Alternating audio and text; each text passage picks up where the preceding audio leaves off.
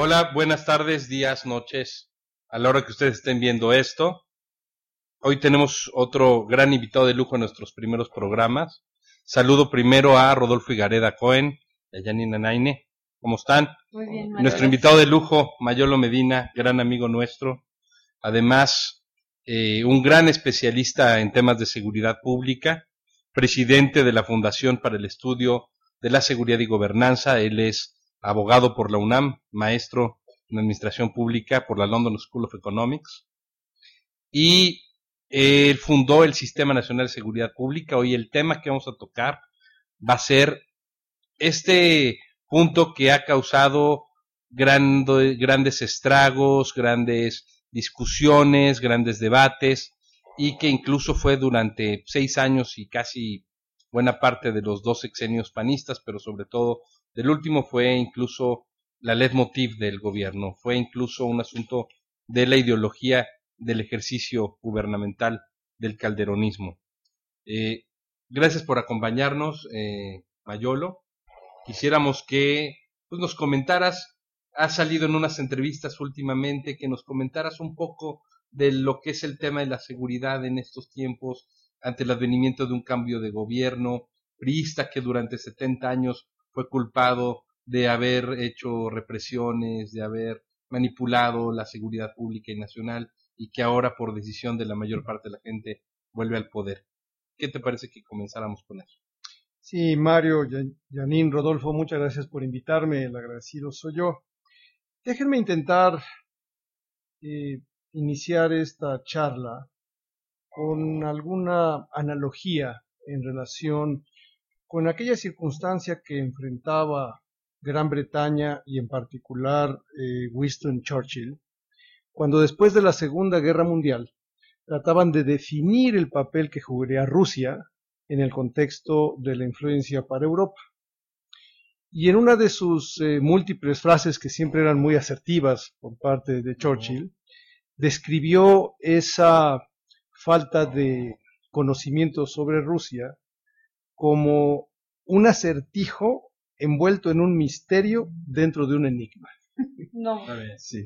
Y yo creo que la seguridad pública, lamentablemente, en nuestro país se encuentra en esa descripción que me parece que cae como anillo al dedo, porque lamentablemente el país en los últimos 20 años, primero ha sufrido modificaciones legales muy importantes, desde la creación del propio Sistema Nacional de Seguridad Pública en su modificación al artículo 21 constitucional en 1994, hasta las últimas relacionadas con nuestras garantías individuales que hoy en el capítulo primero de nuestra Constitución, en junio del 2011, se establecen los derechos humanos como principal fundamento de nuestra Constitución. Y entonces son concatenados todos estos grandes cambios legales a nuestro sistema de justicia y seguridad, los que hoy están todavía como en construcción.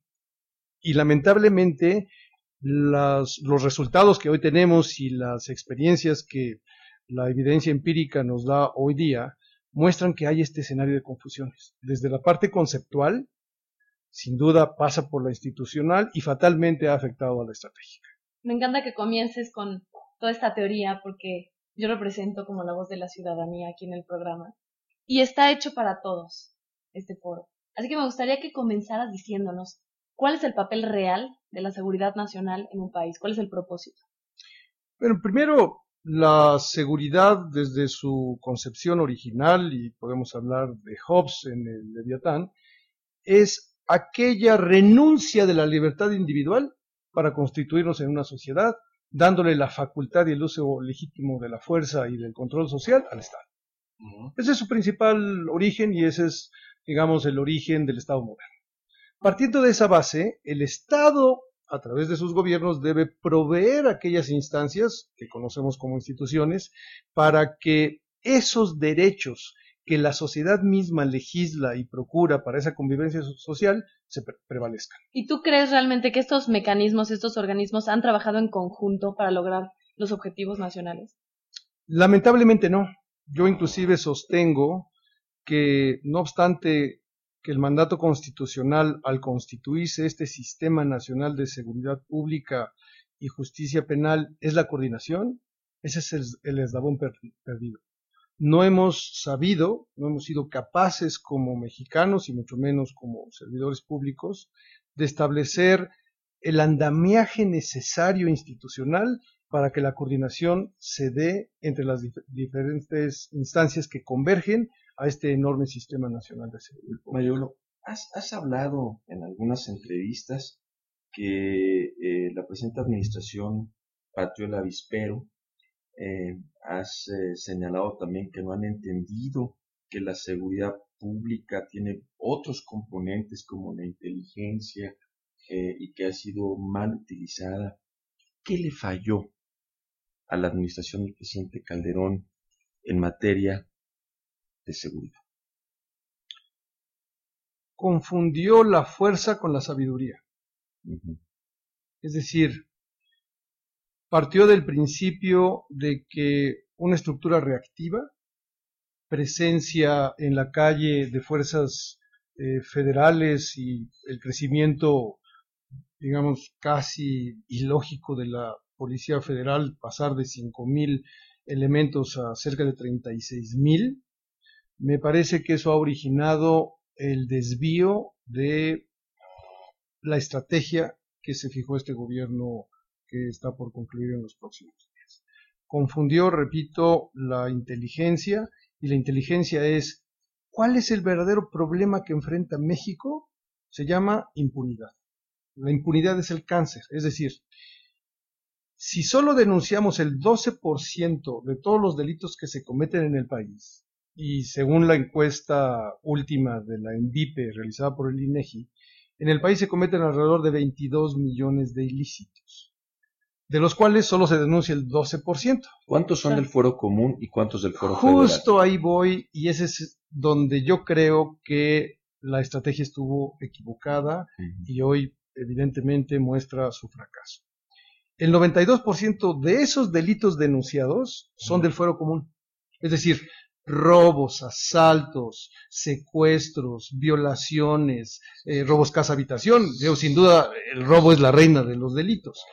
Y esa es responsabilidad de los estados. Y tenemos 36,000 elementos combatiendo delitos federales. Que solo representan el 8%.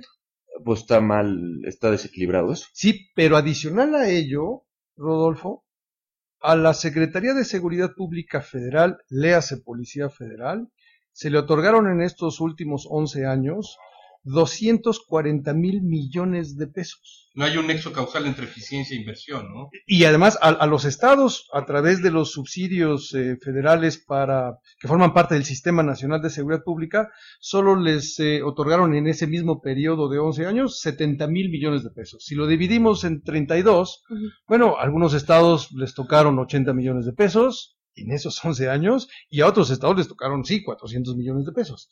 Pero eso no estuvo dirigido a la atención de el reto institucional más grande que tiene el país, que se llama Procuración de Justicia. Oye, Mayolo, dime algo. Tú mencionabas hace rato que frecuentemente hay una confusión muy fuerte entre los uniformados y realmente la seguridad. ¿Tiene algo que ver con eso que estás comentando? Sí, lamentablemente hoy prevalecen entre las diferentes instituciones los reclamos de competencia y una enorme desconfianza. No olvidemos otro antecedente y hecho real en nuestro país. Cuando se da a conocer a través de Wikileaks cuáles eran aquellos cables que habían afectado la relación México-Estados Unidos, recordarán que se solicitó la destitución o el retiro, mejor dicho, del embajador Carlos Pascual, porque en los cables que él había mandado a Washington, ahí decía claramente, hay una descoordinación entre las instancias federales. Los pleitos son constantes entre la Procuraduría General de la República y la Secretaría de Seguridad Pública Federal. Las instancias de inteligencia no son capaces de armar o instaurar la escena del crimen, y mucho menos comparten inteligencia. Pues parece que el diagnóstico era correcto, la reacción fue patriotera. Fue patriotera, y no se tomó como una advertencia para corregir el camino. Y luego pasa lo de los agentes de la CIA balaceados ahí en Tres Marías. Ese me parece... contradicciones. Mario, a mí me parece que ese es un hecho que no debemos de dejar pasar por alto. Lamento mucho que la decisión del gobierno haya sido reservar esa información por los próximos 12 años. Yo creo que en un país que se presume de democrático, donde tenemos que crear transparencia, rendimiento de cuentas, no podemos pensar que un hecho tan grave, tan lamentable, que tiene implicaciones no tan solo diplomáticas, sino de seguridad nacional, quede en esa penumbra, quede en esa máscara, que no sepamos exactamente qué sucedió. Oye, Mayolo, y el hecho de que haya agentes de la CIA armados por las carreteras e intercambiándose balazos, ¿no es un asunto también grave? O sea, no verlo desde la esfera patriotera en ese punto, pero ¿no es grave que agentes de la CIA estén armados y en camionetas blindadas, en quién sabe qué misiones tipo Tom Clancy o de Thriller por las carreteras de México? Sin duda necesitamos, y por eso insisto en conocer los detalles de estos hechos. Yo no quisiera limitar la participación y cooperación internacional que tenemos en nuestro país. No tan solo hay tal vez agentes de la CIA, puede haber también agentes de la DEA, pueden hacer cooperación e intercambio de experiencias con las instituciones mexicanas. Hay una representación de la Policía Nacional Española. Global, Mayolo. Sí, exacto, el crimen es global, no podemos una cuestión. Creo que hay que modernizar, corrígeme si esto que he captado leyendo y en algunos foros que dicen expertos como tú, que hay que modernizar ya la visión en el trato al crimen, porque el crimen no tiene fronteras. El crimen no tiene fronteras y si lo cerramos a una cuestión de soberanía, sí hay, efectivamente, Mario, sí hay ahí me parece, una zona gris en la legislación. Zona gris en la legislación, pero Rodolfo, no nos debe espantar. Es decir, otras representaciones diplomáticas, la Embajada de Francia, la Embajada de España, tienen servicios de cooperación técnica en materia de seguridad pública. Mayolo, ahora que mencionas Francia, ¿cuál sería tu postura acerca del caso de Florence Cassés, por ejemplo? El Estado no puede violar la ley para hacer cumplir la ley.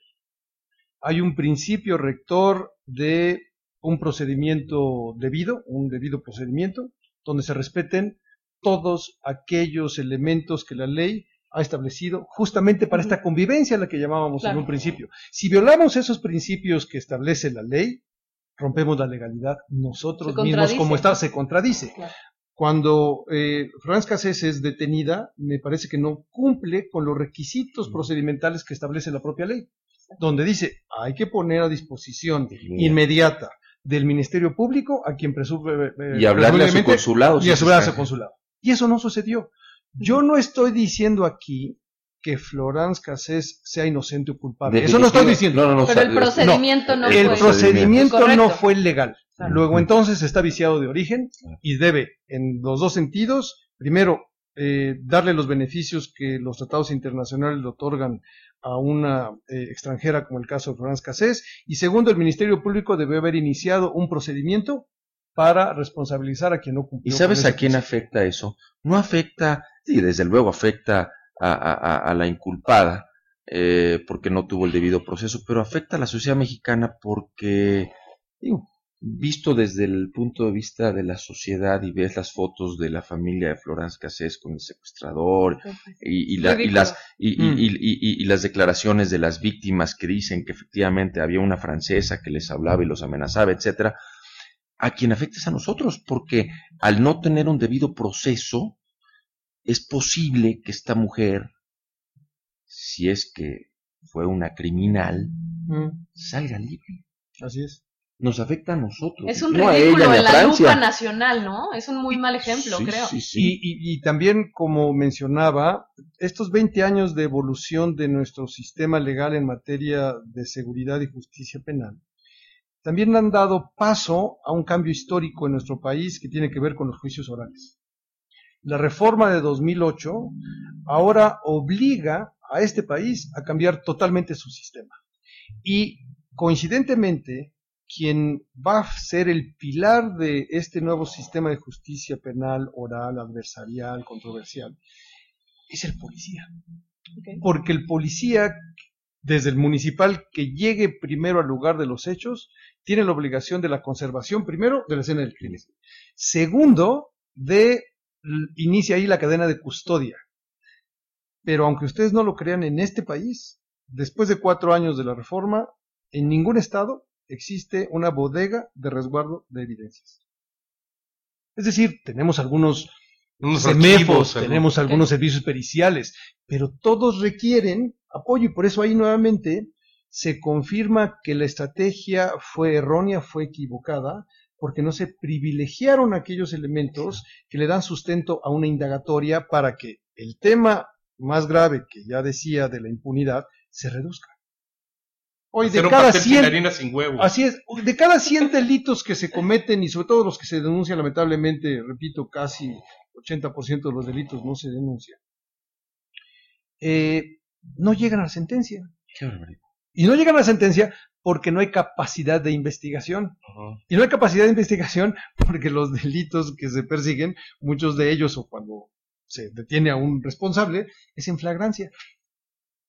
Pero todos los sistemas... No producto de una investigación criminalística. Pero dime algo, ¿cuál es la causa de que no se denuncien muchos de estos delitos? ¿Es miedo? ¿Es cultura? ¿Es falta de confianza? El 63% de la gente dice es pérdida de tiempo. ¿Pero por qué? ¿Porque no cree en el sistema? ¿Porque tiene un prejuicio? Porque ese mismo porcentaje de aquellos que sí denunciaron dicen no pasó nada. Hay impunidad. Es decir, claro, es un efecto de demostración, no me sirve de nada. No me sirve. Primero es pérdida de tiempo. Y si denuncias, dices no pasó nada. Luego entonces te conviertes en doble víctima. Primero del delincuente y luego del MP. Y segundo de la indolencia de la autoridad. De la indolencia de la autoridad. Oye, Mayolo, el proyecto de Gendarmería Nacional, dime si es correcto, como lo he estado percibiendo. Es un proyecto que se va a basar en experiencias como los Carabinieri en Italia o en Chile o en Colombia, la Guardia Civil Española.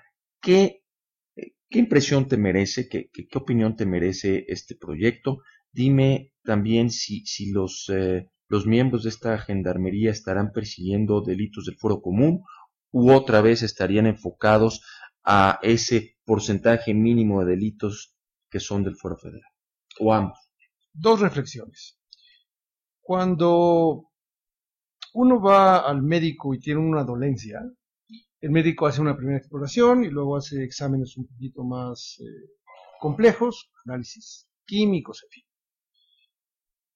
Y él se hace una primera pregunta: ¿para qué la quiero? Entonces aquí esa es mi primera reflexión. ¿Para qué queremos a la Gendarmería Nacional? Una vez que yo identifique muy bien lo que el presidente electo, y me parece que no fue esa su intención cuando estuvo en Francia recientemente, él lo que dijo en esa reunión con Hollande, el presidente francés, fue que le gustaría que la Gendarmería Nacional fuera la inspiración de la Gendarmería mexicana, sobre todo para las áreas rurales, porque efectivamente la Gendarmería Nacional surge inmediatamente después de la Revolución Francesa y surge por 2 circunstancias fundamentales. Primero, el Estado naciente, ya sin el imperio, es el detentador y poseedor y propietario de toda la riqueza que antes estaba tanto en el clero como en el imperio. Y entonces crean la Gendarmería Nacional para que proteja y no vandalicen el patrimonio del Estado. Esa fue la primera, digamos, responsabilidad que tuvo la Gendarmería. Hoy día, por ejemplo, la Gendarmería Nacional, en esa tradición, estamos hablando 1877, una cosa de este tipo, sigue protegiendo el Palacio del Liceo, donde está el presidente de Francia. Si no es el ejército ni una guardia especial. Sí. Y luego, la otra función que tenía era ser una especie de protección civil, mantenimiento del orden público en esas comunidades que por, evidentemente, el imperio se habían empobrecido, no tenían capacidad de desarrollo, su calidad de vida era muy víctimas del pobre, exacto. Y finalmente cuidar las fronteras para evitar que otro país quisiera, no, ante la debilidad, terminar la revolución, conquistar a Francia. Y posteriormente la Policía Nacional Francesa, como hoy la conocemos, surge después de la Segunda Guerra Mundial, 1945-46. Y esa Policía Nacional tiene las facultades de investigación en ciudades de más de 10.000 habitantes y la Gendarmería Nacional en las zonas rurales. Sin embargo, de 45 a la fecha, el crecimiento urbano es, ¿no?, de una velocidad, se desplazó se y va comiendo prácticamente, la zona rural. exacto, y prácticamente las fronteras ya no existen. Por eso el entonces ministro del Interior, Sarkozy, en 2002, presenta una solicitud a Chirac, presidente francés, donde la Gendarmería Nacional hoy pasa a depender en mando unificado del ministro del Interior, ya no de la Secretaría de la Defensa francesa. Okay. Y entonces ambos ya comparten sistemas de información, comparten redes nacionales de telecomunicaciones. La Policía Nacional Francesa, a diferencia de nuestro país, ella emite licencias de conducir de todos los franceses, pasaportes, cartas nacionales de identidad y placas de circulación a todos los vehículos, y son los custodios de la parte de migración en todos los puertos de entrada. Un control centralizado. Un control centralizado, pero compartido. Por eso yo rechazo la idea del mando único o policía única. Yo favorezco el mando unificado, donde no sustituye las responsabilidades de las diferentes instancias. Pero hay un mando. Convergen a un objetivo fundamental. Mando único se establece para misiones críticas, ¿no? La búsqueda de Osama Bin Laden se la dieron a los Marines de Estados Unidos. Una misión imposible, sí, pero ese es un mando único. A los sí. Okay. No, pero cuando nosotros tenemos en el mosaico tan grande que es nuestro país, desde el municipio hasta la federación, necesitamos construir fortalezas a nivel local. Y por eso hay que darle la vuelta a la pirámide. Ya no, me parece que la estrategia no debe seguir apoyando a solo las estructuras federales. Yo no he sabido hoy día que con el Black Hawk que tiene la Policía Federal se haya detenido a un violador en Veracruz. Pero además los Black Hawks no son para eso, son de sistemas de radar, intercepciones en cuestiones de guerra, de defensa. Sí, pero sigue entrando a nuestro país por vía marítima el trasiego de drogas. Claro. Seguimos con los problemas de fuga de combustibles y ordeña de los mismos en toda la zona de Veracruz y Tabasco, y entonces está desenfocada su utilidad. Exacto. Ahora que hablas de Policía Federal, es muy curioso porque, bueno, hablando de la imagen que se tiene acerca de ellos, muchas veces en producción televisiva en México han dejado de hacer series policíacas, digo, series que tienen mucho éxito en Estados Unidos porque se confía mucho en la policía. Y tal vez aquí hay cierto prejuicio. ¿A qué crees que se debe este imagen? Primero, que no hemos comprendido adecuadamente lo que es la doctrina de la formación de una institución. La Gendarmería Nacional Francesa no ha hecho un programa de el equipo para mostrar sus capacidades. Al contrario, tiene un reconocimiento propio y por eso tiene el enorme prestigio ante la sociedad. Si tú estás en un área rural o, por ejemplo, si tú vas a esquiar a los Alpes franceses, si te rompes lamentablemente un pie, quien sube a rescatarte es la Gendarmería Nacional Francesa, ¿no? Y en cambio aquí confundimos y pensamos que en un periodo muy corto de 3 años ya habíamos instituido la Policía Federal de los sueños mexicanos. Y fue un sueño mal entendido y capricho de una sola persona. Y por eso la serie, la telenovela. Sí. Ahora, entonces es atinado lo que está pensando el equipo del presidente electo de tener un mando único nuevamente en la Secretaría de Gobernación. Desde tu punto de vista, ¿van por el camino correcto? Rodolfo, yo creo que han tomado la decisión correcta. Sin embargo, quiero manifestar que tiene que ser más ambicioso. En mis años de experiencia, me parece que los cambios cosméticos nos han hecho daño. Mucho. Yo lo que creo es que no obstante que la decisión es la correcta, necesitamos construir el andamiaje de instrumentos que le dé viabilidad. No es nada más reensamblarla. Como No estaba es O nada más cambiarle de ¿Crees nombre. que la ¿no? reorganización del Secretaría de Gobernación no va a ayudar? Por ahí inicias. Ok. Y ese es el camino correcto. En todos los países del mundo, el ministro del Interior o secretario de Gobernación de nuestro país es el jefe de gabinete, es por antonomasia el eje articulador ante las otras instancias, le hace los propios secretarios de Estado, el Congreso y sin duda los gobernadores, que es aquí donde enfrentamos la mayor tarea en los próximos años, trabajar a nivel local. El año pasado participé en el seminario internacional organizado por la Universidad Nacional Autónoma de México respecto de una política de Estado en materia de seguridad pública, y la primera conclusión es que las fortalezas de reconstrucción de nuestros esquemas de convivencia y seguridad pública están a nivel local. Entonces, si no tenemos esa visión, y por eso me atrevo a hacer una propuesta, un consejo de ser más ambiciosos. Claro. Primero, tenemos que crear un Fondo Nacional para la Seguridad Pública, y no estos 5 o 6 subsidios que existen. Ahí hablabas que tienen... en algún momento de un porcentaje establecido del PIB a la seguridad, ¿no? Lo mencionaste en algún momento. Yo, sí. Sin embargo, me parece que me quedaría corto. ¿Por qué? Porque no es un tema exclusivamente de dinero, sino de metas y objetivos. Trabajo y que en estos, equipo, ¿no? Sí, pero además que sean medibles. Y que se gaste bien, ¿no? Exacto. Entonces, hoy existen, por la Ley de Coordinación Fiscal, y el propio SAT los tiene previstos, subsidios. Entonces, ¿qué sucedió después del 11 de septiembre en Estados Unidos? Se dieron cuenta que ante una emergencia nacional, todos habían reaccionado, pero con protocolos distintos. Propios.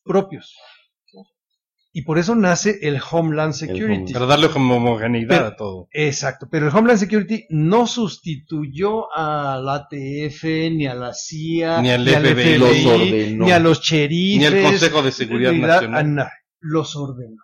Eso es lo que pretende la iniciativa del presidente. ¿Un protocolo para todos? Un protocolo para todos. Okay. ¿Esos crees que serían las oportunidades que tiene México, que tendría México para llegar a ese desarrollo o para esa plenitud en términos de seguridad? Yo no tan solo diría que son las oportunidades, es nuestro último llamado. Okay. Creo que hemos tocado fondo, estos esquemas lamentables de impunidad son cada vez mayores, ¿no? El principio de orden que representa la convivencia social está roto, está desarticulado, y si no regresamos a tener un mínimo de entendimiento social donde aquel infractor pague su delito, regresamos a lo que decía el marqués de Beccaria en 1746, cuando hizo su primer libro de criminología que se llamaba de los delitos y las penas. ¿No? No es importante la severidad de la pena, sino que ésta se aplique. Así es. Y en México no se aplica. No sé. Sí. Ahora, en Colombia, digo, tú, corrígeme, estoy equivocado. Las drogas se siguen produciendo, lo mismo que en Perú, en la zona cocalera. Pero hablando de Colombia, las drogas siguen produciendo. Las drogas siguen llegando a México y a los Estados Unidos. O pasando por México, dejan una parte aquí para el consumo interno y pasan a Estados Unidos por el gran curso. Sin embargo, ¿qué hicieron? O si es mito o es realidad, porque todos parecen decir que Colombia es el modelo a seguir. Si esto es así, ¿qué hicieron para que los narcotraficantes, digamos, dejaran de irse a otros negocios como la extorsión o el cobro de piso, se concentraran en su negocio ilícito de drogas y no dañaran tanto internamente a la sociedad colombiana? ¿Qué se hizo? Si esto es así. Exactamente así es. ¿Y qué hizo Colombia? Colombia supo que no iba a derrotar al narcotráfico mediante el uso de la fuerza, porque es un tema asociado a la demanda. Y Colombia, no olvidemos, tiene un problema que está en vísperas o pasos de posible solución con las FARC. Las FARC en su momento ocupaban aquellos territorios, digamos, donde este tipo de droga se produce. Luego entonces... Eran narcoguerrillas. Narcoguerrillas. De izquierda. Así y es. Claro. Sin vinculados embargo... con los cubanos y los venezolanos, etc. Sin embargo, sí hicieron algo correcto. De hecho, el lunes, próximo 26, participo en el Colegio de la Frontera Norte en Tijuana con el exalcalde de Bogotá en una charla sobre participación ciudadana en la recuperación de la seguridad local. Él, Antenas Mocus, fue 2 veces alcalde de Bogotá, Sí. y convirtió a la participación y corresponsabilidad ciudadana en el mismo corresponsable de la aplicación de el regreso del mantenimiento del orden a nivel local. Ellos no se preocuparon si iba a pasar la droga, no iba a pasar la droga, si estaban o no estaban. Ellos reconstruyeron lo que se conoce como el tejido social. Llevaron programas muy específicos, inclusive de mini negocios en las zonas muy deplorables o con problemas de inseguridad. Reconstruyeron desde espacios de recreación, bibliotecas. Las bibliotecas hoy son interactivas, no son bibliotecas donde hay libros fríos y muertos en los estantes, ¿no?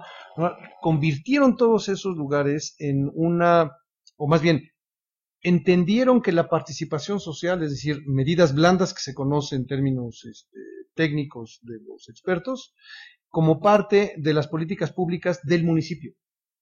Y el municipio fue el que trabajó con ellos para reconstituir eso.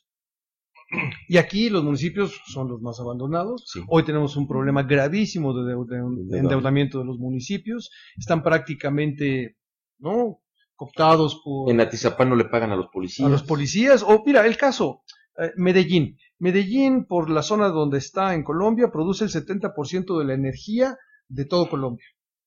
Y ellos, como estado, departamento, mejor dicho, de Antioquia, cobra impuestos propios. Y gracias a esos impuestos propios, de lo que produce la energía eléctrica, ¿no?, generan todo este tipo de programas. Y aquí, lamentablemente, pues lo que se produce por el petróleo, por la CFE... Se centraliza todo. Centraliza todo. ¿Tú qué plantearías para tratar de mejorar esta situación en los municipios? ¿Cuál sería tu estrategia? Primero, que los presidentes municipales asumieran su responsabilidad. Y su responsabilidad es la policía de proximidad y mejorar las condiciones de convivencia social.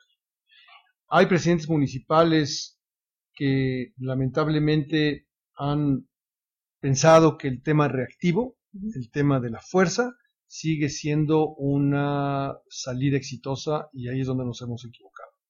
Recordemos el caso, por ejemplo, de Tijuana, donde se pretendía que a través de mandos militares se solventara el problema de la inseguridad. Se corrigieron algunos de esos efectos, pero la ciudad está plagada de delitos del fuero común y falta de convivencia social. Eso es lo que tenemos que hacer. Y te digo algo, yo siento que esto contribuye muchísimo a crear esta imagen distorsionada que a veces se tiene, ¿no? Bueno, hoy sacó un artículo Jorge Castañeda de la visión que tienen nuestros vecinos norteamericanos de una México. encuesta que sacaron. Es realmente triste. Fíjate, Mayolo, a propósito de la pregunta que acaba de hacerte Yanin, ¿no sería prudente sacar una legislación que obligue a los alcaldes electos a tomar un curso federal de esto que acabas de mencionar, de policía de proximidad, de convivencia, de estrategias para combatir crímenes de fuero común? Nuevas formas de acercarse, porque mira, ¿no? Vienen de todo tipo de orígenes académicos, formativos. Es un país tan grande y tan plural que no puedes pretender que un alcalde o un delegado en el Distrito Federal tenga la capacidad y luego tienen ocurrencias. ¿No sería una idea pertinente? Sí, pero digamos, el remedio y el trapito. Yo creo que a veces padecemos en México una especie de inflación legislativa. Correcto. Y pensamos que por el simple hecho de modificar el texto constitucional, artículo primero, ¿no?, o denunciar la ley, ya por eso se va a convertir ya se va a convertir en un hecho real. No, necesitamos justamente darle los otros instrumentos que yo me refería, el andamiaje secundario, para que quien haya violado esa ley se le castigue. Sí, la estructura necesaria para que eso suceda, ¿no? Hoy, vaya, si el 99% de los delincuentes sabe que no lo van a capturar, Pues es un buen pues negocio. Es rentable. es rentable. Es una buena violar la ley. Y A si largo hacemos, plazo. sí, y Una buena plata. Claro. a lo que yo me refería, por ejemplo, en este cambio histórico de los sistemas de juicios orales, la Secretaría Técnica para la Implementación de la Reforma surge en 2009. La reforma fue 2008. Esta CETEC surge en 2009. Y empieza a trabajar con los estados 2010. O sea, ya pasó un periodo estatal, ¿no? Claro. Y el primer año le dieron 334 millones de pesos para iniciar, ¿no?, la instrumentación de la reforma. Si lo dividimos nuevamente en 31 entidades federativas, pues no alcanza de a 10 millones por entidad. No, Entonces sí. ahí tenemos que, es imposible. Entonces, Ujú. sí, remedio y el trapito. No tan solo hacer la legislación secundaria que, digamos, permita que existan las facultades o los cimientos jurídicos para su procedimiento, sino que también existan consecuencias. Claro. De lo contrario, lamentablemente seguiremos, ¿no?, haciendo o cambiando leyes que no tienen vigencia, es decir, es derecho vigente pero no positivo. Pero por lo que dices, no solamente hace falta el remedio y el trapo, sino la cama, las sábanas, No, los termómetros, La estrategia los cómodos, ¿no? o sea, hablando en términos hospitalarios, ¿no? Sí, claro. Sí. Sí, así es. Oye, Mayolo, y mira, un poco ya para irnos en la recta final de esta, No, de esta faltan charla, todavía muchos. de esta charla ahí, no sé cómo ande tu No lo tiempo, queremos pero dejar ir. hay Encantado. un tema importante que tocaron Janine, Rodolfo y tú. Y cuando hablamos de esta situación de los agentes armados en México, y el combate al crimen transnacional organizado que requiere esta cooperación internacional y esta modificación del paradigma tradicional de lo que es la soberanía. Pero hay un hecho también insoslayable y ayer a nuestro invitado, que él hablaba desde la óptica de los derechos humanos, el ombudsman de Hidalgo, que tú lo conoces, Sí. Raúl Arroyo. El tema de la seguridad nacional también es una cuestión importante en cuanto que, más allá de los temas de seguridad pública, pero hablando de la seguridad nacional, el asunto de la salvaguarda del Estado mexicano, del Estado-Nación mexicano, independientemente del crimen transnacional organizado como amenaza, pero también hay muchos asuntos, aquí, si permitimos que metan sus narices cubanos, estadounidenses, israelitas, como en la novela de Carlos Fuentes, ¿no? La cabeza de la hidra, todo. libaneses, ¿no? Entonces, yo creo que también hay un tema ahí pendiente, el tema de la seguridad nacional y los organismos que tienen que ver con la seguridad de inteligencia, no solamente en cuanto al combate al crimen organizado transnacional o local, sino también los temas que tienen que ver con la seguridad del Estado mexicano. Quisiera que un poco comentaras de su punto. Sí, al final nosotros tenemos que construir todas aquellas acciones que le den al país certeza de gobernanza. Hoy, efectivamente, la evolución del término seguridad nacional, ante lo que mencionaba Rodolfo de esta seguridad global, ya la verdad es que las fronteras físicas prácticamente han desaparecido. Hoy los estados-nación compartimos, no tan solo gracias a las telecomunicaciones, otro tipo de influencias y otro tipo de penetraciones. Pero me parece que el Estado tiene que regresar a establecer, dentro de estos parámetros de lo que representa la seguridad nacional, primero una agenda de riesgos. Cuando yo escucho, es que la seguridad pública es un asunto de seguridad nacional, perdón, estamos equivocados nuevamente porque no hemos comprendido el alcance de lo que representa seguridad nacional, lo que le da gobernanza, que no se convierte en un Estado fallido, ¿no? El Estado del que estamos hablando. Y otra cosa son todos los factores que inciden en problemas de seguridad nacional. Este tema del narcotráfico y la violencia que producen los cárteles en México afectan a la seguridad nacional. Y luego entonces, en esta agenda de riesgos, tenemos que ir poniendo eso. Pero es el tráfico de personas el también. Tráfico de personas, exacto, como lo clasifica Naciones Unidas. Sí, claro. No es tan solo el trasiego de las drogas, es el tráfico de personas, el tráfico de animales, el trasiego de vehículos. El robo de combustible, de petróleo de las tuberías. Pero por ejemplo, casos como Laguna Verde.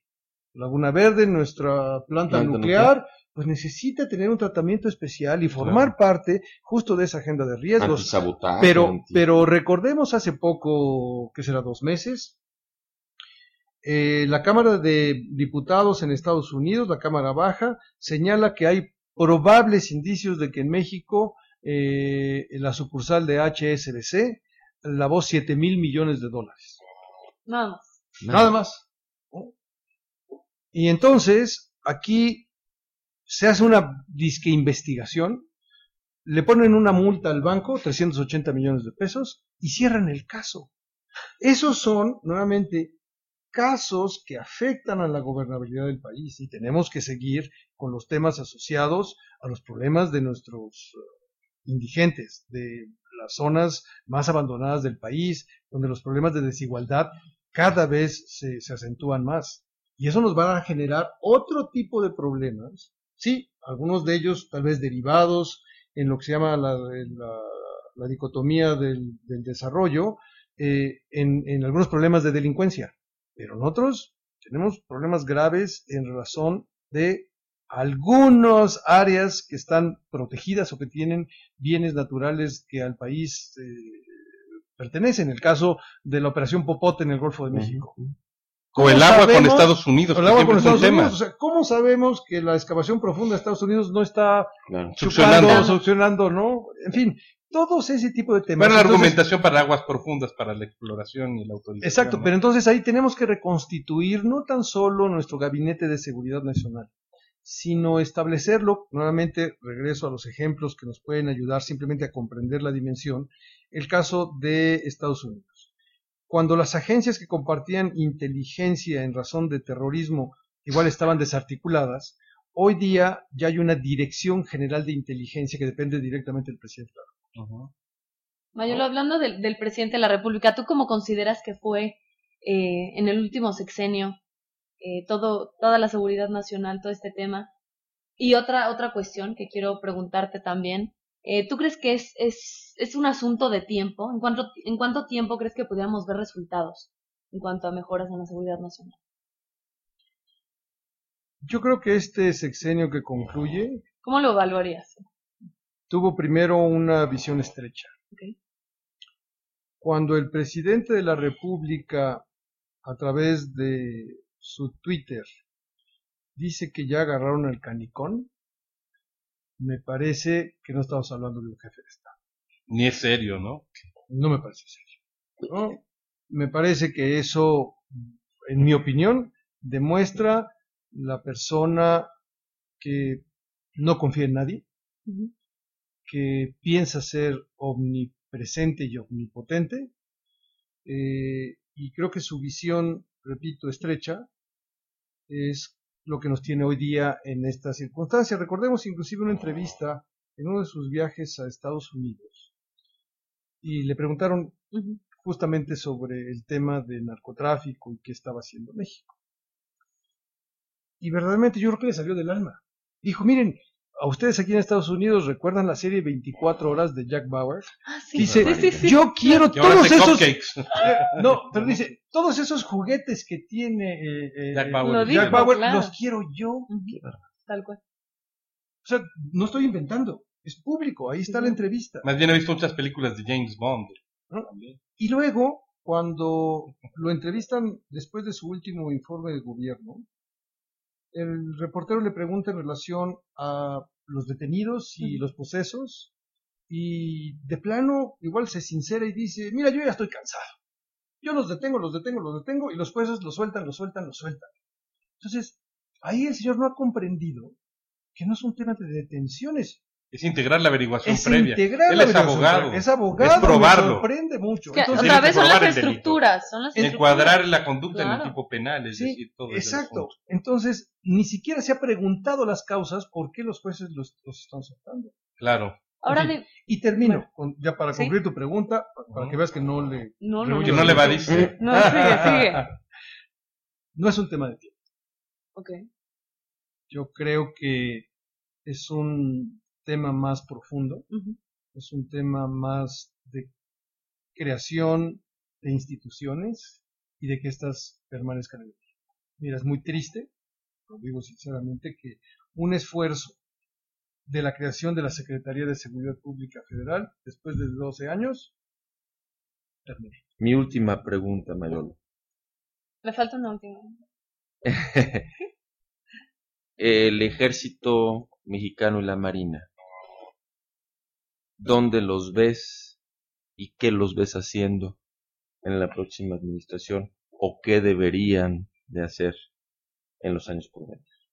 ¿Cuál sería su función de apoyo a la seguridad pública o a la seguridad nacional o a... Primeramente, mi más alto respeto a las Fuerzas Armadas de este país. Me parece que fueron obligadas a hacer funciones que no les correspondían. Lo dicen en secreto, no lo dicen públicamente. por lealtad? Por lealtad. Pero me Por parece, y reitero, son las dos instituciones pilares que le dan congruencia a nuestro país, y por eso hay que... Y han pagado un alto costo. Y han pagado un alto costo, por eso. ¿Qué las veo haciendo?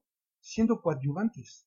La Suprema Corte de Justicia ha establecido en jurisprudencia que los temas asociados al Sistema Nacional de Seguridad Pública son facultades concurrentes. Así es. Eso es distinto a que patrullen las calles. Eso es totalmente distinto, ¿no? Tienen áreas de inteligencia, tienen... Ellos entran en auxilio, de forma subsidiaria, en apoyo a... A mí me parece que es donde yo los veo. Claro. ¿Por qué? Porque al final, si estamos pensando en zonas rurales apartadas de México, quienes pueden llegar más rápido al primer auxilio, pues son nuestras Fuerzas Armadas, y eso hay que aplaudirlo y hay que fomentarlo. Me parece que seguir con esta posición bizantina e infantil de que los militares que regresen a sus cuarteles, me parece que no hemos interpretado nuevamente en este escenario de confusiones en relación con el concepto, la parte institucional y lo que además la Corte son resabios Suprema de los años 60. Exactamente. ¿Quién sabe? Lo que sí creo es que no los podemos exponer a patrullar las calles. Ellos deben ser subsidiarios, insisto, deben tener esas obligaciones y facultades concurrentes vinculadas a los procesos de las instancias civiles. Eso sí creo. Pero nuevamente hay que hacer el andamiaje, hay que hacer los protocolos correspondientes y hay que permitir que esa coordinación, siendo el eslabón perdido que tenemos que recuperar, y repito, no es un tema de tiempo, es más bien de instauración de políticas de largo aliento y que no sea el nombre lo que nos defina, sino la función la que prevalezca. Yo lo siento que es un problema muy grave, es que muchas veces ciertos caprichos, ciertas predilecciones, sean como la vela del barco de un gobierno. Algo que nos lleva a consecuencias gravísimas, ¿no? Por ejemplo, la desaparición de algunos organismos. No voy a mencionar más, ¿no? Me gustaría que nos hablaras un poco acerca de eso, pero también una tesis muy interesante que tienes tú, que habla acerca de escenarios de confusiones. Yo creo que parte de lo que ha fracturado a la administración pública en general, pero en particular a la seguridad pública, es que las decisiones han estado más cargadas de deseos personales que de estructuras sistémicas y funcionales. Es muy agradable, ¿no?, estrenar nombres y bautizarlos y no cambiar los logotipos y el champañazo, ¿no? En fin, eso me parece que no abona, no ayuda en nada a lo que en la calle escuchas. Claro. A los ciudadanos de a pie que andamos en transportes públicos, claro. no nos importa claro. Si es el presidente municipal, si es el gobernador, si es el del federal, ¿no? Los hechos tan lamentables, por ejemplo, en el aeropuerto de la Ciudad de México, que en plena luz de día, ¿no?, en zonas de alta seguridad se matan. En zonas públicas de comidas, ¿no? Policías federales se matan entre policías federales. Eso no existe en ningún país del mundo. O bueno, tal vez en Ruanda o en Zimbabue, pero ya ni en Nigeria. No, ni en Nigeria, ¿no? Y entonces, ¿por qué? Repito que no es insisto más que repetir, insisto que no es un tema de tiempo. Es que si no definimos adecuadamente el concepto, lamentablemente afectamos el diseño institucional y fatalmente el estratégico. ¿Por qué? Porque nuestra visión seguirá siendo estrecha. Así es. Por eso, si pensamos que la seguridad pública la pensamos como un derecho, que además está vinculada desde, insisto, a las reformas legales, el artículo 1 constitucional, que habla de los derechos humanos y sus garantías, ya no el viejo texto que decía de las garantías individuales. Así es. ¿No? Entonces, todo eso afecta concatenadamente a todas las instancias que el gobierno tiene que instaurar para que esos derechos humanos se garanticen. Y una parte fundamental es el sistema de seguridad y justicia. Entonces, definamos el concepto de la seguridad pública. Si pensamos que es una función, está bien. Si todos estamos de acuerdo que esa es una función, yo no tengo problema. Pero que existan los vínculos y obligaciones concurrentes de las instituciones que comparten eso. ¿Sí? Ahora que regresa estas facultades de seguridad a la gobernación, a mí me parece que es un círculo virtuoso.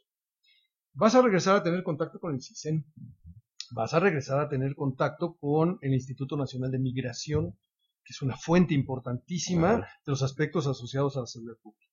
Vas a tener nuevamente el vínculo con el Sistema Nacional de Protección Civil. Aquí me parece que hay que hacer nuevamente esta visión amplia. Protección Civil forma parte de la seguridad humana. Así es. Que hoy Naciones Unidas así lo define, bajando a seguridad ciudadana y finalmente seguridad pública, que son más bien las instituciones que y más en esas épocas de cambios climáticos y terremotos. Y exacto. tsunamis, no olvidemos el caso de ABC en Hermosillo. Claro. Cuando es la emergencia, quienes llegan primero son los policías municipales. Ah, claro, de hecho, ellos llegan a auxiliar, ¿no? Sí, un muchacho en su camioneta, en su troca, rompe un cacho de la pared, pero la policía municipal llega, luego ya llegan los otros, las ambulancias y gente de protección civil. Y finalmente, y parece de esos hechos que no le damos seguimiento en el tiempo, quienes están en la cárcel no es Molinar Orcasitas que dio la concesión, no es el gobernador Eduardo Burs que permitió que esa instalación se estuviese ahí, no es el presidente municipal responsable de la protección civil. De la supervisión del inmueble. Es un subdirector de protección civil del municipio. Ni siquiera los que amañaron el concurso para tener la concesión. Exacto. Entonces ahí es donde tenemos que reconstruir eso. Y va desde ese, si el escenario de confusiones prevalece, lamentablemente la visión se va nuevamente a estrechar. Va a ser una visión muy limitada. Entonces hablamos, pues allá los de protección civil, allá los procuradores, no. Aisladamente. No.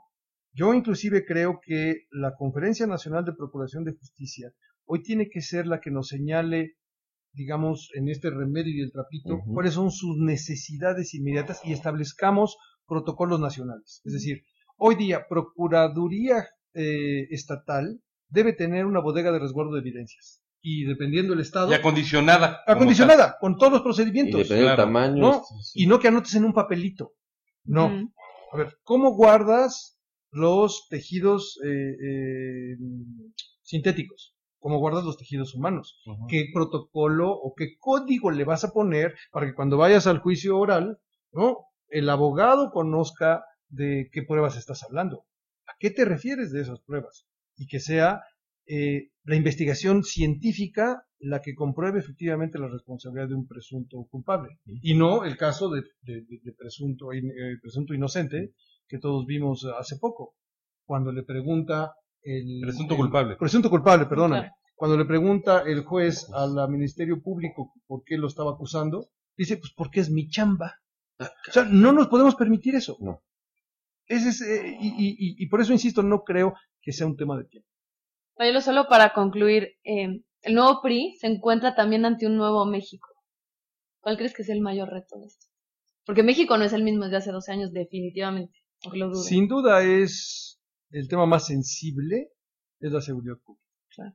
La encuesta de ENVIPE, que acaba de hacerse a nivel nacional, establece que el porcentaje cercano al 52%, como el mayor problema en México es la seguridad pública, y en orden descendente es el empleo, 38%. Y si el nuevo PRI o el regreso del PRI a Los Pinos no toma acciones específicas, concretas, que devuelvan cierta idea de que se está trabajando en beneficio de atenuar los gravísimos problemas de seguridad, pues probablemente los vuelvan a sacar en el 2018. Mayolo, pues yo creo que si no tienen otra No, ya, cosa. ahí, les prometo. Y quería decirte, además, tú mencionaste al principio de nuestra charla Churchill, y bueno, el autor del Gabinete en la Sombra precisamente fue Sir Winston Churchill, ¿no? Entonces, Shadow Cabinet. Cabinet. Entonces te agradecemos mucho que hayas venido a nuestro Gabinete en la Sombra, que su propósito, su objetivo es que especialistas como tú den puntos de vista alternativos, complementarios, y que puedan ser sobre todo útiles, y que además la gente pues, lo reciba y sepa de qué se trata, porque a veces parece que son conceptos casi hermenéuticos. Yo te aprecio mucho, Mario, Jennifer, Rodolfo, Un placer también. por la invitación. Gracias. Muchas Gracias. Muchas Y gracias. buenos días, buenas tardes, buenas noches y buena suerte. Gracias por acompañarnos. Hasta luego. No, we won't fade into dark.